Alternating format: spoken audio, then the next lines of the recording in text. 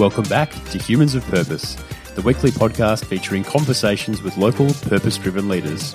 Leaders creating social impact through their work and fostering a new era of social progress. We want you to listen, connect and grow with us. Learn more at humansofpurpose.com. For example, at PwC and in more for-profit spaces, I realized that you had a bunch of very talented data professionals who had a lot of skills, a lot of experience, but also wanted to use their skills for a better world. And just using a few hours of the time and using the time to help the organization with their data was really that sort of like perfect match where both sides could really find what they were looking for. Welcome back to Humans of Purpose. We are proudly sponsored by Neon Treehouse, the best digital agency on the planet Earth. To learn more, just head to neontreehouse.com or hit the link in our show notes. Today, I'm excited to bring you my conversation with Ethel Karskens. Ethel is the founder and CEO of Savita. Savita creates opportunities for collaborations between skilled volunteers and socially driven organisations for innovative, data-centric and sustainable solutions. Ethel's background is in democratising data, building digital solutions and in empowering and upskilling for-purpose groups and organisations to impact positive social change. I really enjoyed chatting with Ethel and liked hearing about her journey from the Big Four to grassroots for-purpose organisations. We have some important conversations about career journey, democratising data, building capacity at for-purpose organisations, how to help organisations build toward achieving some of the UN Sustainable Development Goals, and also topics like gender and broader diversity in tech and the workplace. I hope you enjoy my conversation with Ethel as much as I did. So I am absolutely thrilled to be speaking remotely via Zoom with Ethel from Sydney. How are you? I'm good. How are you? How are you finding things? You're in Sydney. Lockdown must be tough. How are you coping? I'm coping all right, actually, because I do have a garden. I'm an introvert, so less social interaction sometimes can be good for me, actually. Obviously, a bit difficult times because we don't know how long it's going to be. But apart from that, I'm feeling pretty lucky in this lockdown. Oh, well, I think your glass half full mentality is going to serve you very well. And I'm a bit jealous of you being in Bondi. I'd love to be in Bondi at some point. So kudos to you. But let's get into it. I'd love to hear a bit about your history. You do a lot of amazing things. But before we get into all the things you do around data, cyber, forensics, take us back into history a little bit and your journey into the space. Yeah, sure. So I'm originally from Brussels in Belgium, which is a very small country between France, Germany, and the Netherlands. And I'd say that this journey into data and social impact started when I left university. So when I got my master in econometrics, I was kind of in a void where I had no idea what I wanted to do, what sort of space I was interested in. So I actually left Belgium for almost 2 years, just traveling by myself and going to Australia a bit, especially in Western Australia. Then spending a lot of time in Asia, in the Middle East and East Europe. And during that journey, my main theme was to interview women and to talk about gender inequalities. I had become a big supporter of gender inequalities, and my goal was to understand what it meant to be a woman. So I would go to small villages in East Thailand or South China, just asking to these women what it meant to be a woman for them. And during that whole journey, whole social impact moment, I kind of realized how little resources NGOs and community had. And by resources, I mean they had very little money, almost no tech, all these different things that make an organization work better. So when I came back to Brussels, worked a bit with Microsoft, and then went to Sydney. So that was in 2017. And as soon as I arrived in Sydney, I just knew that I had that aha moment when I arrived in Sydney, when I was like, I want to still work in the social impact space. but I also want to add data and tech to it. I want to use this amazing resource of tech and data to help people who already do good things better with it. I want to make that bridge between impact and tech and data. So I came to Sydney, and I think in the first few months, I started a community called Data for Democracy in Sydney. So that community already exists at a global level, but I did the Sydney chapter. And basically every month we were meeting, talking about how we can use data for good, talking with different communities and organizations. On the side, started to work at PwC, and then with startups, building my experience and knowledge in data. And then, and a couple of years ago, 2-3 years ago, started Civita, which is a not-for-profit that connects data professionals who want to use their time and experience for social impact. And now I'm here, where I'm still leading and supporting Civita, and at the same time, I'm working very closely with social enterprise, NGOs, and communities to help them with data and tech, which is what's basically my dream 4 or 5 years ago. So it's pretty tremendous. I've got a couple of questions to open with. The first one would be how did you discover your love of data? Where did that come from? I think that I think obviously studying economics and statistics for 5 years created or forced that love, I would say. That's one thing, but I think that within data, or at least the way I use it, lies a sort of like truth to it. And I'll be very careful with that word, but there is that aspect of making the right decision or the best decision with the information you have. That's something that I'm very, very passionate about. I think that within data, there is also, there can be obviously bad things happening, but there's also that hope of using data to inform your organization, to inform more what you can do as an individual as well. There is that sort of like potential power of equality. Yeah, and I'm keen to get into that a bit, but I think what I'm hearing from you a little bit is that you are kind of a bit in love with the search for some kind of truth. Exactly. And also the ability for that truth to empower communities.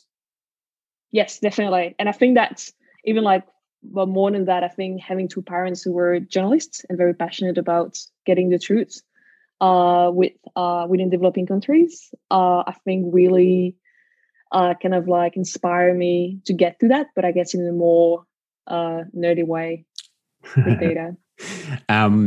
So I'm guessing your parents think a lot in words and you think a lot in numbers. How did that go growing up? It went all right. No, I think that I'm still thinking a bit in words as well. I just don't really understand what I'm doing.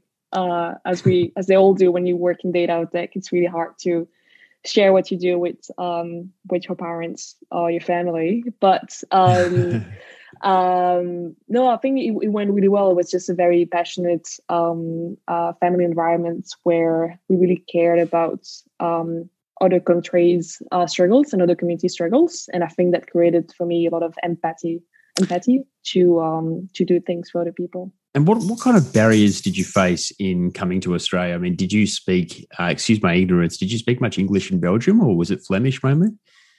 It was mainly French, actually. And then when I arrived in Australia, obviously I knew English, I could speak English, which was great. But I think there was definitely a barrier, and the barrier being less about understanding and basic communication, but more about having some form of authority, I guess, in the sense of being taken seriously in the professional context.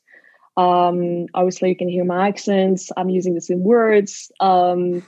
But so that would be the barriers, is still being taken seriously, even though I'm a young woman with French/Dutch accent. And how much do you think that being a young female sort of weighs into people perhaps subconsciously not taking you as seriously as you should because you're in a male-dominated field that sort of, it doesn't, it has been far less accepting of women than maybe it should have been over time?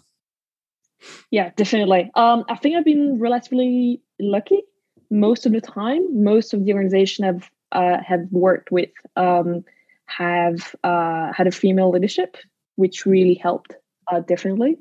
I had experiences where the executive or the organization I was working in was mainly male. One of them, for example, I think I was the only woman in the Sydney office for a few months.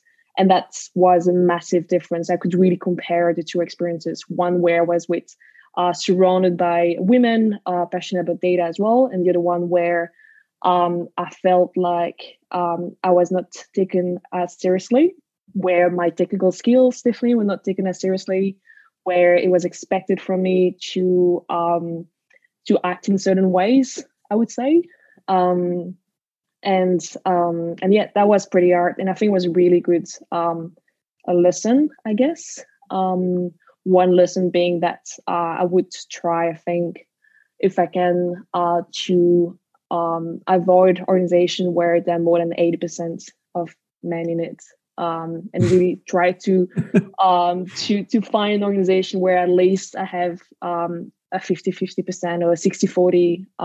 That doesn't matter much, but where I think that organization where there is a very large proportion of men, it's a symptom for me of some form of how can I say, some form of like deeper inequalities, potential inequalities within the organization. Yeah, and like I noticed that your organization is all female and very culturally diverse. So how important is that for you in sort of fulfilling your mission at Savita? It's definitely important because a key value is what we call data equity. And that obviously happens in the project that we're choosing, which is basically helping small organization with their data, but it's also in who we bring. So what data volunteers we're bringing into Savita. And for that, we really aim to have more female data volunteers that we have whenever we can. At the moment, I think it's maybe 20% of women volunteers and 80% of men. And we obviously always trying to balance that. I think having being all women, at the moment we are 3 women, but we used to be 7 or 8 of them, which was quite funny because not funny, but most of the fully female organization in the STEM industry, whenever you have a majority of women in the organization, there is most of the time a focus on doing things for women and equality in STEM. But in the case of Savita, we are full, like all female team. And while gender equality is definitely one of the things we want to focus on, we also just we want to stand for the fact that we are a normal organization in STEM. And we not just here just for women. We are here for everyone. And I think that should be normalized a lot more in tech. Yeah, absolutely. Not genderized. I don't know how you call that all the time. Yeah, gendered, very gendered. Gendered, yes, exactly. And so let's talk a bit about Savita and the mission and how you got started. What was the gap that you noticed in the market? And tell me a bit about your approach and the idea behind building Savita. So Savita was the kind of next chapter of the community Data for Democracy in Sydney. And it came from the realization that a lot of small and medium charities, NGOs, not-for-profits were doing that amazing job with communities and society, but they often didn't have the data maturity that they needed. And I realized that in different ways, obviously by coordinating Data for Democracy and coming across a lot of these organizations, but also just working with a few of them, I realized that there were a lot of low-hanging fruit in this organization where you just had to train one person you just had to do a couple of dashboards and really get them going.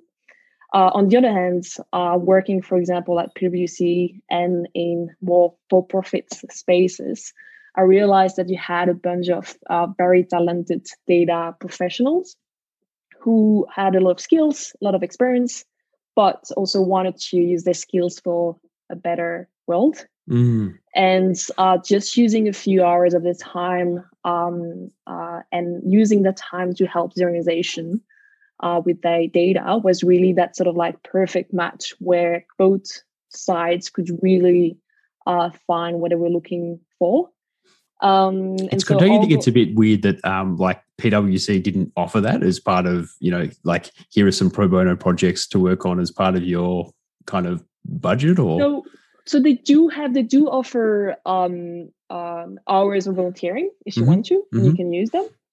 But I guess that's you could match with an organization and helping them.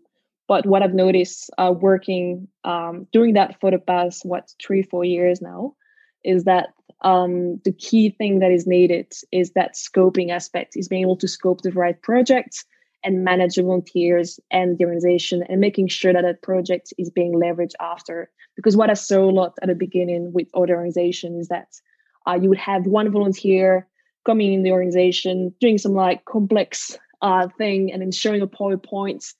And then we would come then after with Savita and look into that job and be like, that's amazing, great for PR. Everyone is happy, they have a dashboard, but then you notice that no one really knows how to update the dashboard after. No one really understood everything that was said. Or sometimes in the other way, the volunteer would be pulled into a very long and slow project. And I think that's my objective with the volunteers is to make sure that every hour they put into the project is as optimal as possible, because it's already very generous of them to give that time, and I want to make sure that I'm using it in the best way possible. I'm guessing one thing you might have learned from PwC, and it's the same with most consultancies, is they do projects really well and then they deliver it to the client, but they don't do much implementation. So it's sort of like, here you go, it's all done. Exactly. Here's the documents, and then you come back a year later and it's just sitting on the shelf collecting dust. So it sounds like, that's like the reality, isn't it? Yeah, absolutely. So it sounds like the Savita approach is really in that dynamic implementation space, which is critical. Exactly. The outcome is really to make this organization independent and making sure that we implement it in the right way.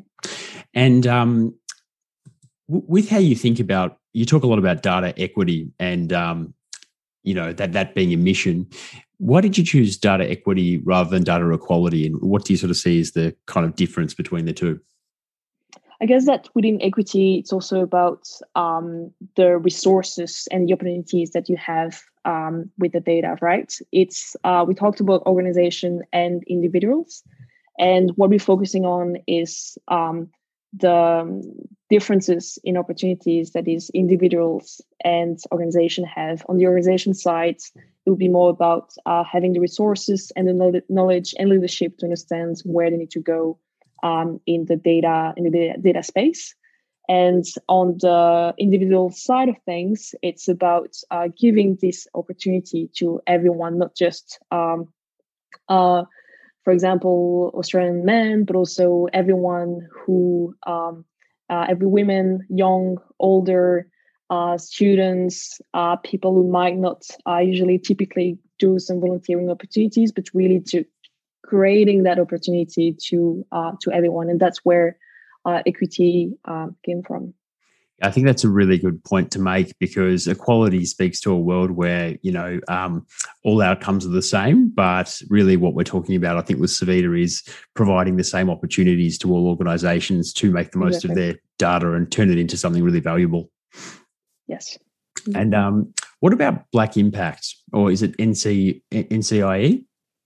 Yes. So I'm actually left Black Impact last week because I'm starting a new job next Monday. So I'm in between now. I'm on holidays, sort of.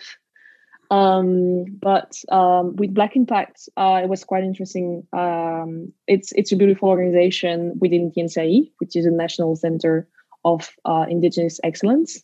And it's basically a consulting group led by an incredible Indigenous woman called Sky, who help Indigenous communities, Indigenous organizations measuring the impact.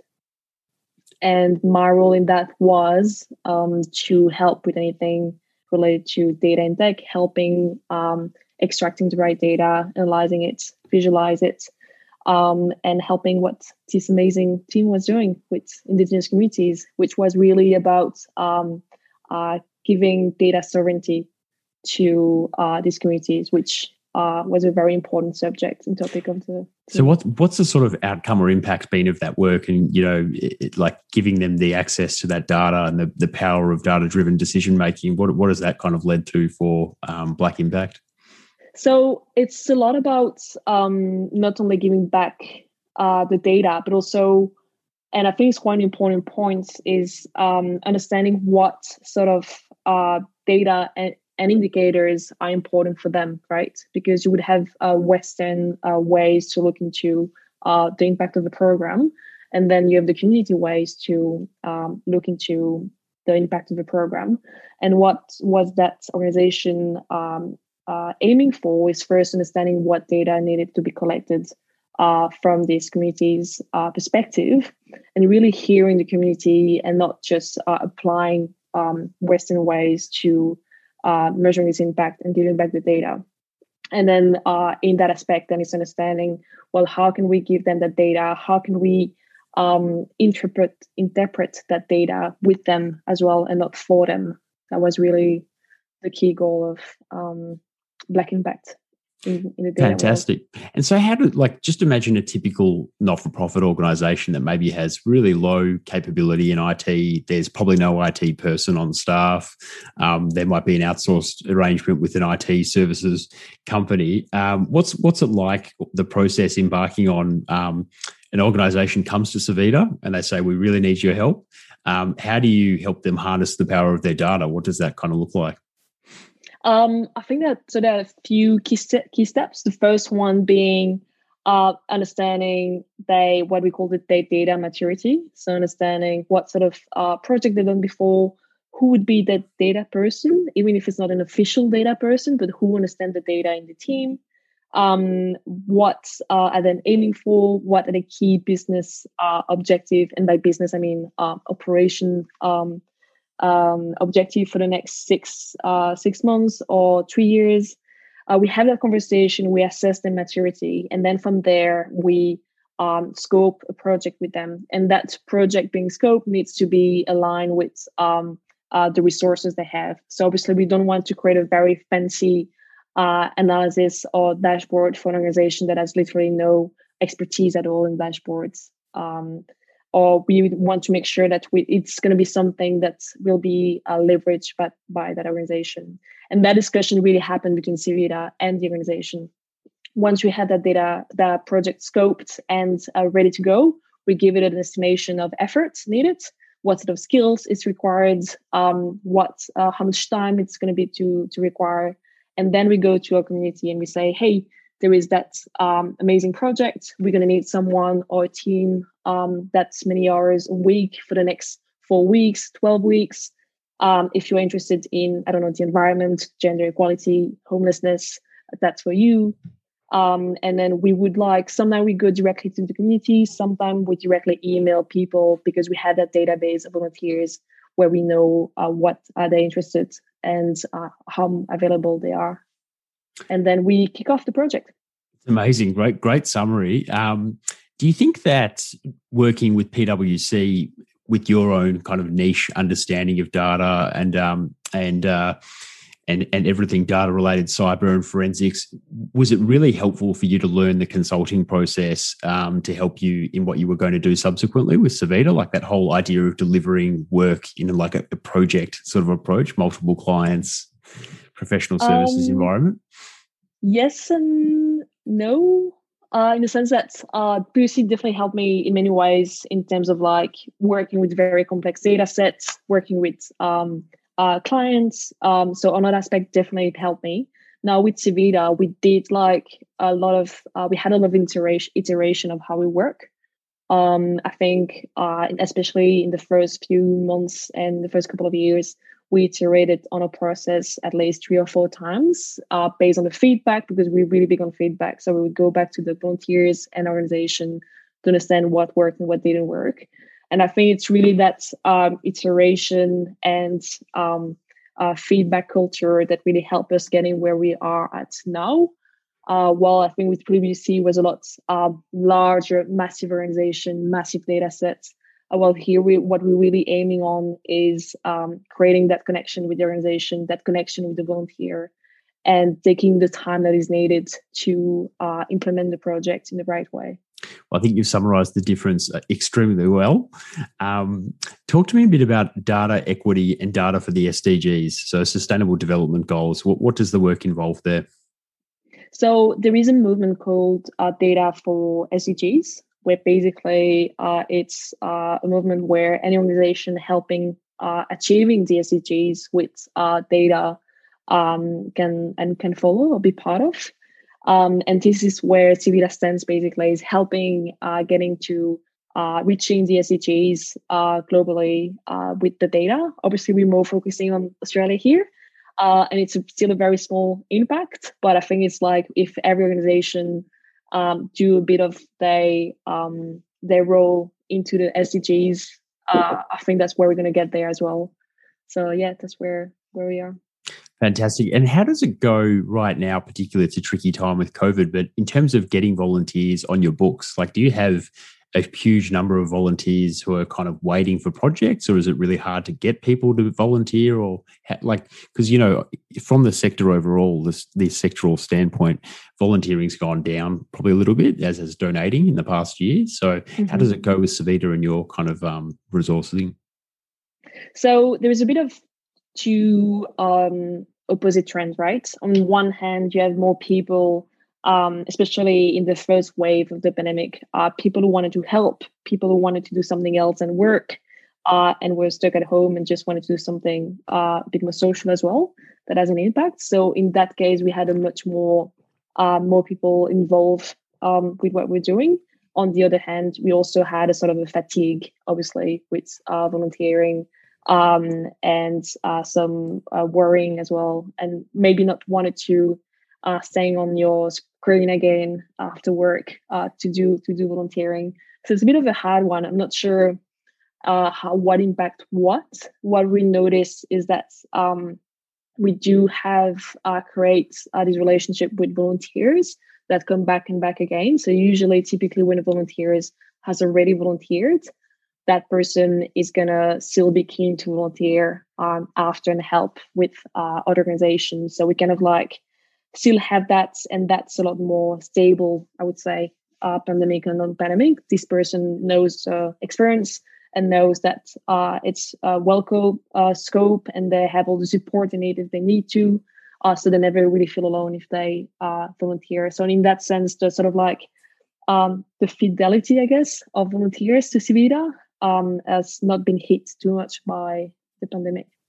That's terrific. And what kind of hours do the volunteers, or does an average volunteer put in on an average week? I would say it really depends, but it's between 2 to 4 hours a week, and it can go for 1 week. But we also had some project going up to 3-4 months. It really depends on the organization for how long it goes. If it's a team or if it's just one person, it varies a lot, but it's approximately around that. So I think on average, maybe like 2 to 4 weeks. And like, I would just say, as somebody who knows the sector but hasn't done this, that managing volunteers and getting volunteers to do projects is one of the hardest things there is in management. It's even harder than managing paid employees, because these are people who are giving their own time and passion to projects. Exactly. What kind of challenges do you face in mobilizing like a volunteer workforce like this? I think that generally speaking, we didn't have too many challenge on the volunteering side. It was more, for some reason, I think more on the organization side that we had more issues being I think that the fact that we have pro low bono services make it also sometimes more easier to forget, I would say, sometimes from the organization side. So we had sometimes slow communication from both sides, or we had a misunderstanding of the scope or misunderstanding of the outcomes expected from the organization. In general, I think that it was more about putting in the time, the right amount of time with the organization point of contact and with the volunteers to make sure that they had the right expectation from each other, and making sure that the organization was not asking too much to the volunteers, and on the volunteering side, making sure that understood that that organization might be very busy with other projects and might not respond directly, or might have a very, very little understanding of data or anything they were creating. And so how scalable do you think the current model is for Civita? I mean, having people coalesce in teams, what kind of project size can or organisation size can a group of volunteers kind of handle, and is that growing over time? That's a really good question. That's still something that we are discussing a little bit at the moment. Our main focus is mainly small to medium organization, because they typically, not always, but typically have a low to medium data maturity. And that's really where you have the low hanging fruit, right? So where we can help with a few projects and really have an impact within the organization. So working with larger organization could be an option. But I think that in this case, we would also go against, in a way, our key value, which is if it's a large organization, we'd expect them to maybe have the resources to have the data team. And in this case, it might not be appropriate to give away volunteering time to organizations who have the resources. Yeah. Now, in terms of scaling Civita and how we work, and by scaling, I mean helping more and more small to medium organizations. We definitely thought a few times about productize some part of a process and really trying to minimize a bit the manual process in it. So be able, for example, have a platform where we have volunteers choosing the project, or the other way where organizations choose the volunteers they want to work with. So that's something that we are working on at the moment, that we still need to design. But in this case, the key aspect of Civita and the key added value of Civita at this stage of our journey is still to scope that project, and that's something very manual that required expertise, and that can't be scalable, or not too much, or at least there will be a strong training to be done, but it's still something that will need to be manual. So we could do something a bit more scalable. But it's still a bit of a journey. It's a process. So I did have a bit of a stalk of your LinkedIn, and I just thought there's a person who's doing so many things at the same time. And, with every additional thing we take on, I think we have exponential leaps in complexity of how to do everything. Are you someone who likes to lead a portfolio lifestyle, and like you enjoy having a number of projects happening at the same time? Yeah, definitely. I really love it. I like it. Now, sometimes I know that it can be too much sometimes. And in this case, I think the past few years, I've been better and better at taking a step back and understand what's too much and what I need to prioritize. Because of all these projects, I've become really big on prioritization, not just work or certain type of project, but also my health and my sleep. So my big resolution, for example, for 2021 was sleep. Just sleep is like my one priority, and if I can't get it, then it becomes a problem and needs to be prioritized. I'm really big on organizing each week, each month, and each day differently, and really reviewing prioritization all the time, and also being really clear and communicate a lot about expectation with the project that I'm taking on. Awesome. So what will you be shifting away from and moving? Can you talk about what your new job will be, or is that still under wraps? No, I can talk about it. Sure.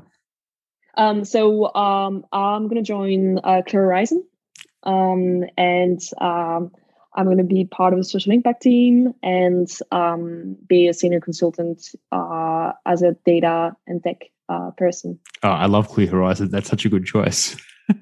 Yeah, I'm very excited to join them. Are you going to be relocating to Melbourne or you'll stay in Sydney? I'm staying in Sydney, working from home. Yeah. Fantastic. That's so good. Okay. Well, how can people connect with you and learn more about your work? They can definitely connect on LinkedIn, just adding a message to it. And I'm always very happy to connect with people, especially during lockdown and pandemic. Connecting online is definitely not an issue. They can also go on the website of Civita, so civita.org.au, and send a message. And I'll be happy to connect with them as well. That is fantastic. Thank you so much for joining me. Why don't you hang on a sec? We'll stop the recording and we'll have a little debrief. Sounds good. If you enjoyed this episode, make sure you hit the subscribe button in your podcast player or the link in today's episode notes. Why not share the podcast with your networks? After all, 62% of our subscribers come from word-of-mouth recommendations and social shares. You could also leave us a 5-star review and some kind words in the iTunes store. If you love what we do each week and want to support the show, you should join our growing community of Patreon supporters or consider becoming a show sponsor. To learn more about all of that, just head to humansofpurpose.com.